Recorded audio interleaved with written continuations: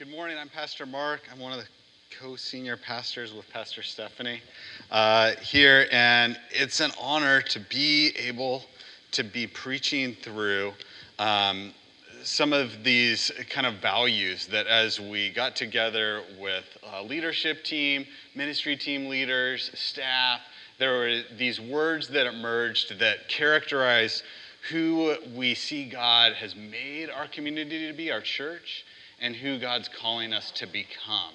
And they definitely emerge from our knowledge of Scripture and what God has told all Christians to be, but also particularly how that's emerging in our church at West Hills Covenant Church. So the first 2 weeks of the series, we talked about, there's two big kind of keywords in that, belonging and becoming, that God calls us as a church to belong to each other, to create a space of belonging, and of course, first and foremost, to belong to God, and then becoming, that God's not leaving us as we are, although He calls us to belong as we are, but that we're becoming and we're living in more deeply to who He's made us to be, as He's restoring all things to the way that they should be. This week, we're talking about the concept and the word that emerged of genuineness. Genuine. I did my best I'm sure that there might be differing definitions at differing times, but my best stab at what biblical genuineness, what it means to be genuine, was this: as a community, that is a genuine community. We're a community that offers true welcome characterized by honesty and sincerity. A community who offers true welcome characterized by honesty and sincerity. And as I'm kind of looking through the scriptures, I'm confronted over and over again by the fact that you could see this call to genuineness, to true community, to honest, sincere welcome as kind of a backbone of the whole story of Scripture. And so we're going to go through that a little bit. But first, I also want us to confront the fact that this isn't the water that we swim in. It's not the water we swim in the world in general, and it's not the water that we swim in the church. So kind of the opposite of what I would think of as community is a hypocrite. And the Bible talks about this a little bit. A person who puts on a false appearance of virtue or religion, or a person who acts in contradiction to his or her stated beliefs or feelings. So it's something that we seem to have a easy time identifying in others, and we know that we're swimming in it, right? But it can be but not in the church, right? No, yes, in the church. But it can be a hard thing to identify in ourselves. And if we're going to actually be assured that we belong and to offer that to other people in a genuine way, then we're going to have to get over hypocrisy. We're somehow going to have to be the kinds of people that know how to unlock not other people, but ourselves from the trap of hypocrisy. And I think there's hope in Scripture, and there's hope, but first we have to be honest about what we're facing.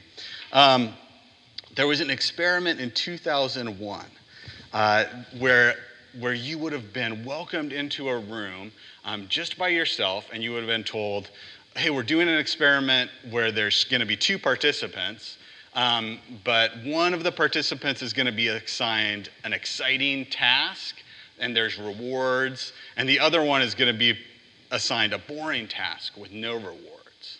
And you, the one who's in the room now, is the person who's going to assign the task, and there's a coin here with a note that says, most people feel like the most fair way to assign the task is to flip the coin and make it a random who gets assigned the boring task and who gets assigned the exciting task. And then most people who were in that position agreed and said, well, yeah, that is the most fair way to do it. But wouldn't you know that when they went to assigning that task, only half of the people, like pretty much everybody said, yes, the fairest thing to do would be to flip the coin. But pretty much half the people just assigned the more exciting task to themselves and didn't flip the coin. And then, of the other half of the people, this was the part that I thought was the most fun. The other half of the people, they flipped the coin, but of the ones that flipped the coin, 90 to 95%, the coin somehow indicated that they were the ones who would get the most exciting task. So that leaves like a super small percentage, maybe like 5% of people who did it the way that they themselves thought was most fair and honest. We're infected kind of with hypocrisy. And if we are honest, I mean, looking from the outside, I'm like, I would never do that, right? Like, I'm sure I'd be and then I have to kind of start to trail off and be like, really? 95%, right? Like, I'm not that special. There's a lot going on with that. I think when it comes to hypocrisy, when it comes to not being able to live fully and honestly a genuine life, that there's one kind of other universal element that's a little bit at the root of hypocrisy. When I was in middle school stories seem to be the most salient because I was very, inexperienced about hiding my own problems, right? So when I was in middle school, I had a crush on a girl. It was kind of the first time. I was at a new school, and I had a crush on the girl. It was kind of the first time I had a real major crush. And then when I was in middle school, what you do, Stephanie doesn't know. It wasn't Stephanie. I'm sorry. This is terrible. Mind blown. So when I was in middle school, what you would do is you would ask somebody out. And I wasn't sure at the time what that meant, but I'm still not quite sure. It's like, hey, would you go out with me, is what you say, but you're not really going out anywhere, but you're like a couple, right? And so there was this girl, she seemed to me to be the prettiest girl in the 7th grade. I was new to the school and kind of felt like I didn't belong, and so I would think about this girl, Alyssa, and I had a phone in my room, and it was the one that like plugs into the wall first, and it had the, it was clear and you could see the mechanical things inside of it, all neon and stuff. A lot of us had that phone. So one day, after thinking about it a lot, like maybe too much, right, I picked up the phone and I called Alyssa, and I dialed up, and I said, and I think I had to talk to her mom first. Is Alyssa there, And then I said, will you go out with me? And then click. I felt so mortified. And going to school, all I could think of, my experience was shame. Shame is the fear of disconnection. That there's something about me that if other people know it or see it, that I won't be worthy of connection. That's what I felt in that moment. Oh my goodness, what is it about me? Like, why would I even think to do that? And then her best friend came up to me at school the next day and said, oh, Alyssa just wanted you to know she had a call on the other line. And that was it, right? But I was so vulnerable, and I felt so ashamed. And I still, to this day, when I get in touch with that feeling, I tell that story to help us. Hopefully we have similar experiences, right? Where we know and we can get in touch with that feeling of like, oh my goodness, why did I ever do that? Like, what is it about me that makes me not really worthy of connection? That people aren't going to accept or love me the way that I really am. And when we feel shame, we feel vulnerable. And I think hypocrisy comes from the fact that we can't sit in that very long. It's very difficult to sit in that very long. The Bible starts out with a story of shame. It actually starts out with a story of not shame, right? In Genesis 2:25, the famous text, Adam and his wife, so God created this beautiful world where everything was right, where everyone was in right relationship, and kind of almost like one of the culminating lines of that section before there's a fall was that Adam and his wife were both naked and they felt no shame. They're totally free with each other, and there's no shame in their place with each other, with God, and with creation. And then comes the downward spiral that I think we're still experiencing.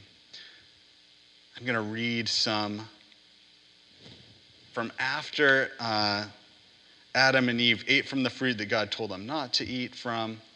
Here's the series of events. And I'll leave that up as I go through. The man and his wife heard the sound of the Lord God as he was walking in the garden in the cool of the day. They hid from the Lord God among the trees of the garden. But the Lord God called to the man, "Where are you?" He answered, "I heard you in the garden, and I was afraid because I was naked, so I hid." He's shamed. "Who told you that you were naked? Have you eaten from the tree I commanded you not to eat from?" And shame, that vulnerability, there's something about me that's going to cause me not to belong, not to be worthy of being accepted, goes so quickly to blame. "The woman you put here with me, she gave me some fruit from the tree and I ate it." And then God says to the woman, "What is it you've done?" And the woman said, "No, the serpent deceived me and I ate." The shame leads to this blame. The blame is kind of this hypocrisy. Adam was right there when the fruit was being eaten. And he didn't object. He participated. It goes to blame and then hypocrisy. It's like, no, I would have never done that except for somebody else did it. And that shame and blame and hypocrisy leads to isolation. And I think we see that throughout Scripture. There's isolation and there's damage that's caused. And when we think back to the root of it, it's that we are desperately afraid that we don't belong. We're desperately afraid that we don't belong. Blame, actually, in some of the psychology of blame and hypocrisy, there's actually research that says that that blame, like putting a moral, like morally censuring somebody else, like saying, "Oh, what that person is doing is bad," actually signals virtue in a way that's stronger than just doing the right thing. So that we perceive each other. If you tell me that somebody else has done something bad, I'm actually more likely to perceive you as good than if you had just done the right thing and not blamed anybody else. And so there's ways that we hack into each other for a sense of belonging, that we say, "Oh, you know what's going to help people make me accepted and make people believe that I'm good is if I blame this other person. If I show how bad these other people are, then I am going to find a place of belonging." Maybe we can do that together, right? And some church communities, like, that temptation is so fierce that we can become that all together. Like those people outside of the church, like they're the blame, or that other group, that other kind of church that does things differently than we are, they're the ones to blame. And so we puff ourselves up, we give ourselves a sense of belonging by condemning other people. But that is not the key to genuine community. And the Bible, as God's restoring all things, as God's restoring our relationships, there's a consistent thread of God interrupting this cycle, this downward spiral of shame, blame, hypocrisy, and isolation. It includes things like confession, lament, simplicity, secrecy, and forgiveness, and it leads to a community that's created with contagious sense of belonging.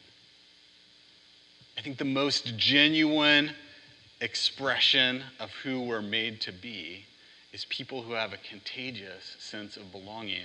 And I see that in this community. I see the seeds of it here, right? We have to be honest about the challenges we face. But to call out, God is doing, through God's Spirit, a work of creating a community that's genuine, that has this contagious belonging. And there's some ways that we see over and over again that God is doing this through the story of Scripture. The first is confession. Jesus tells this story.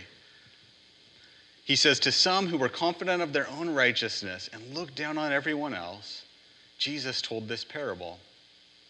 2 men went up from the temple to pray, one a Pharisee and the other a tax collector. So the Pharisees were supposed to be the ones who did everything right. They got all the laws right. The tax collectors were the ones who had betrayed the Jewish people and usually cheated the people, their own people, to make a good living and to give money to the Roman Empire. So the Pharisee stood by himself and prayed, God, thank you that I'm not like other people, robbers, evildoers, adulterers, or even this tax collector. I fast twice a week, give 1/10 of all I get. But the tax collector stood at a distance. He would not even look up to heaven, but beat his breast and said, God, have mercy on me, a sinner. I tell you that this man, rather than the other, went home justified before God. For all who exalt themselves will be humbled, and those who humble themselves will be exalted. There's a powerful aspect, there's a powerful dynamic of the practice of confession. To subvert this isolation that we do to each other and this hypocrisy. When we're a confessing community, when we confess that we don't have it all together, when we're aware that we're sometimes hypocrites, when we're aware that we need to grow and we're able to bring that to God and to each other, then we short circuit through the Holy Spirit this downward spiral. In Psalm 51, there's this beautiful model of confession and prayer where David says, have mercy on me, God, according to your great compassion. Cleanse me from my sin, create in me a pure heart, and renew a steadfast spirit within me. There's these models of confession and repentance that are met with acceptance and belonging. Simplicity is another practice in the Sermon on the Mount. Jesus, in his teaching, says in Matthew 5:37, all you need to say is simply yes or no. He's talking about oaths. You don't have to give these long, elaborate oaths like, this is why you have to believe me, by the grave of my mother, and by the... we know that when the more people try to convince us of their trustworthiness, the less trustworthy they are, right? Would I lie to you? When somebody says, would I lie to you? Your radar is up, right? And Jesus is saying, look, just be simple. That's going to be enough. Let your yes be yes and your no be no. Anything more comes from evil. It's part of this downward spiral where we have to puff each other up. In Matthew 6:1-4, Jesus says, be careful not to practice your righteousness in front of others. This is the secrecy part. To be seen by them. If you do, you'll have no reward. So he gives a bunch of examples, but the first one is when you give to the needy, don't announce it with trumpets, as the hypocrites do in the synagogues or on the streets. Right? Your secrecy, your practice of doing good in a way that doesn't win you belonging from other people is a way that you short circuit in your heart that downward spiral of isolating each other and isolating yourself.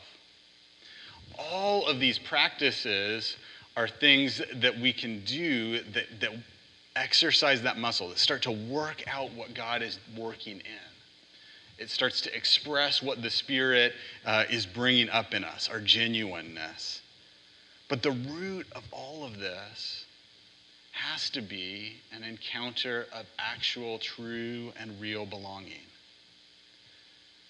You know, we can't really muster it up that I can say, oh yeah, like, I just don't need you to think well of me. Like, when we stand in our shame, like, we're going to clothe ourselves with something, right? And Jesus comes into the scene with radical forgiveness and radical belonging. I think one of the best examples of this is the story of a Samaritan woman that Jesus meets. Jesus is headed on a trip, and he's going through Samaria, which is a place where Jesus wasn't supposed to go. You're not supposed to go. Samaria is where the bad people are. They don't worship right. They've kind of betrayed God, and you're not supposed to go through there if you're a Jew, especially if you're a Jewish teacher. And if you're a Jewish man, you're not supposed to talk with women anyway. So Jesus is going through Samaria, and he sees a woman who's at a well in the middle of the day, which is not the time that people go to the well, and nobody goes to the well alone. And normally, everybody in the town, the women would go to the well in the beginning of the day, and they'd get the water for the day. But this woman is isolated. She's cut off from her community. She's there at the well alone, and Jesus comes and strikes up conversation. Jesus asks her for a drink. Jesus creates a place where she belongs.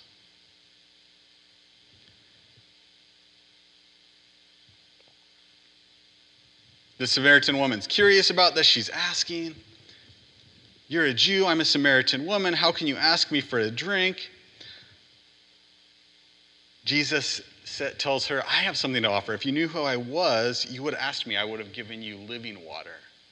I actually have something to offer you." They talk about the well a little bit. Jesus talks about the water of eternal life, that there's something really good that he has to offer. And then she says, "Yeah, give me that. Give me that water of eternal life." And Jesus, this strikes me as kind of mean. He says, "Go call your husband and come back." "I have no husband," she replies. Jesus strikes right to the core of this woman's shame. Jesus says, "You're right when you say you have no husband. You've had 5 husbands, and the man you have now is not your husband." That actually would refer to that she has somebody else's husband, kind of by the culture and customs of the time. It's not that she was just with somebody before she was married, but that she was actually with somebody else's husband. And he says, "What you say is quite true." So Jesus exposes the shame of this woman in a way that that all of us probably can realize is super risky, is super vulnerable. But at the same time, this woman is asking for the water of eternal life. There's almost this assumption that the way to eternal life is not around our shame. It's not papering over our shame. That the way to eternal life is through our shame. That we don't have all the life, we don't have all the genuineness that God wants to give us if we're going to segment out certain aspects of our shame, our fear of not belonging, the wrongs we've done. And Jesus wants to pour eternal life into all of this woman. And it goes straight through her shame.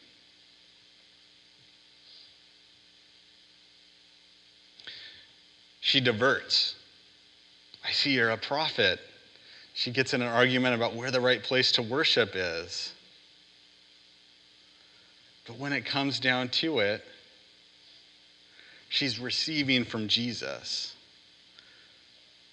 And Jesus tells her that he's the Messiah. She says, I know the Messiah is coming. When he comes, he'll explain everything to us. And then Jesus declared, I, the one speaking to you, am he. Then leaving her water jar, the woman went back to the town. Leaving her water jar, the woman went back to the town where presumably she's had 5 husbands, where she's with somebody else's husband, where she's not allowed to go get water with the other women. She went back to that town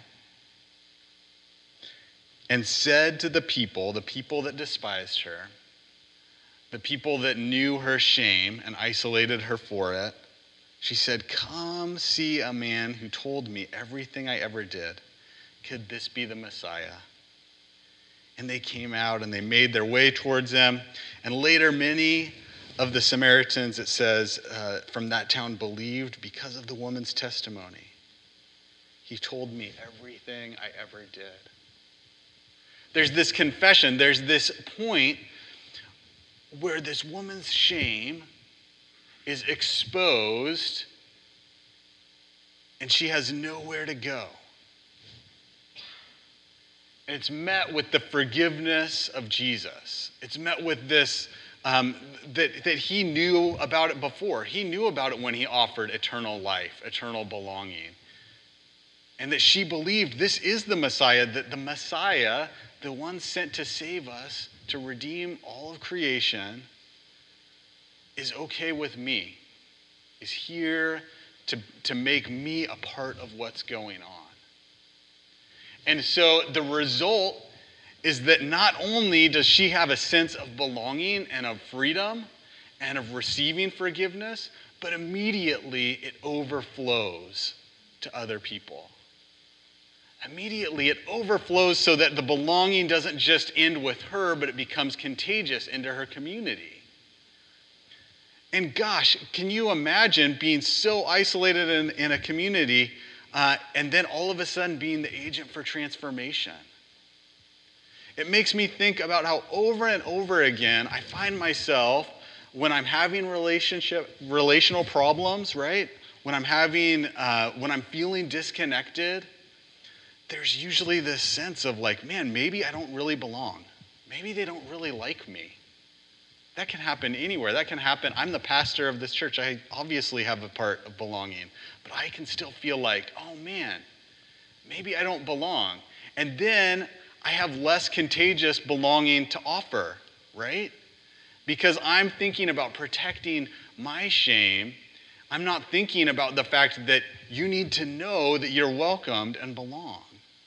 Right? We do that. And so it's through these disciplines, it's through this continual flow of bringing ourselves as we really are, shame and all, before God, really experiencing God's forgiveness and believing that we belong no matter what, that we always will, that nothing can separate us from the love of God. These things that we sing about God, when we actually believe those things, we're freed to be genuine. I don't think there's any other way to do it. Like, we're freed to be genuine. And it's easy to lose track of that, to be like, oh yeah, I did that in 98, you know? Like, but for that pride, thank you for sharing so vulnerably, Irene. You know, that pride can sneak up, right? And all of a sudden we find ourselves isolated, not offering the love of God. And it's because we quit dealing with our shame and our need for forgiveness and our need to just affirm, like, we do belong. God says we belong, and I'm okay with that. And when we do that, we can offer it to others.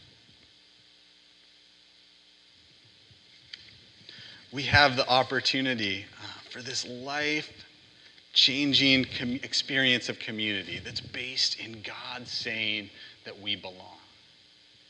And we have the opportunity to dig into that more deeply together, to be the kinds of people that are so sure that we belong that we can offer it freely to others. It reminds me, one more quick story. There was one time I really felt like I belonged. I was in high school. So in middle school, like I didn't fit in at all. And then in high school, I was in a tiny little Christian private high school. And I was in my senior year of high school, I was like the student body president and captain of the football team. And I remember that year, I came in as the student body president with a shirt from Toy Story that says, "You have a friend in me," right? And I had to give a speech, and my first speech was like, hey, if anybody wants to talk, like if anyone wants to hang out, like I'm here for you, right? I was extending belonging so much, and I realized looking back, like, oh yeah, I'm able to do that because I felt like I belonged. When you're afraid you don't belong, you can't do that. But when you feel like you belong, you can extend it to everybody else. And the challenge is to be a community that reinforces that to each other, reinforces God's acceptance and belonging and forgiveness to each other, but also to individually in those moments of doubt, to be in touch with, man, you know what? Even if they don't get me, like, I'm okay because God says I'm okay. To have that deep experience with the Savior who says, no, you do belong. So I can take those risks. I can expose my shame, my rough edges. I can admit that I'm wrong. I don't have to blame other people, whether they're inside the church or they're in the White House. Like, I don't have to blame other people to give myself a sense of belonging. It doesn't mean that I can't participate in democracy and have my opinions or whatever it is, or that I don't have anything to say in anything. But I don't need to use that. I don't need to use blame to make me belong. I belong because God says I belong, and I can extend that to anybody and everybody. We need that rootedness when there aren't guarantees for how it plays out, to just be genuine, to just be who we are. And when we take that risk, we depend on God, we depend on the Holy Spirit over and over again. We become that place of contagious belonging. That's what the church is supposed to be. Spiraling up into eternity. This acceptance, this love, an embrace, a real experience of belonging.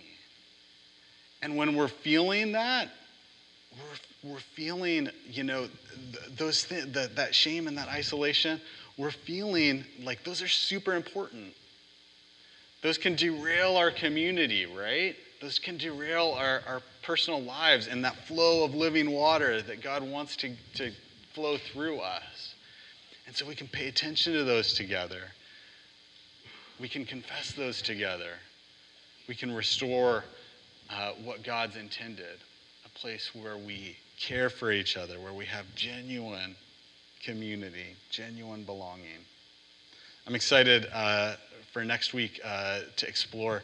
So we're trying to do two parts of each of these sermon ideas, and the first is the biblically rooted part. So we're talking about now with the biblical foundations, but like, what does that look like exactly at West Hills? Right? Like, what does it look like? It made me think like that moment where I like picked up that like phone, the phone of vulnerability, right? Like that moment where you don't know how it's gonna work. Like, I should probably have this conversation with somebody. Like, I'm led to either confess a way that I know I might have messed up, or I need to just have a genuine conversation with somebody, and I don't know if it's gonna leave me feeling just more exposed and isolated, or if it might lead to some connection, right? Like so I think we're gonna be exploring that. Like, what are those moments that we're called into practically? And what does it look like? And hopefully this kind of reverberates in our thinking this week, and God's leading us. Like, what does it look like to take that step that says, yeah, normally I wouldn't try to make this connection because I'm worried if I fit in, or if I have a place to say, or if I have a place to belong. Where's God calling us to, in love and with a sense of belonging, to be genuine, to be our real selves, and to unlock a welcome and a contagious belonging? Let's pray.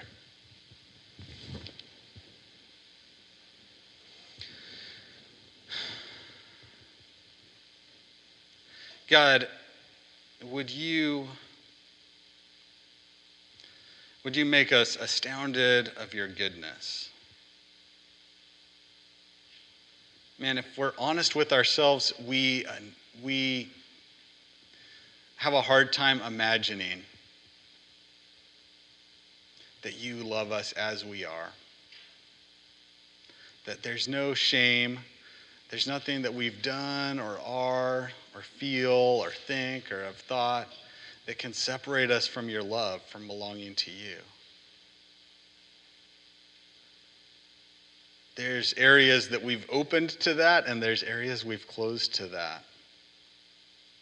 Would you continue with your Spirit to drill into our hearts, into our minds, new wells where your springs of living water can flow into. New places that are open to being touched by your love, your grace, your assurance that we belong to you. Would you challenge our thinking in a way that makes us contagious in the way we offer belonging? In Jesus' name we pray.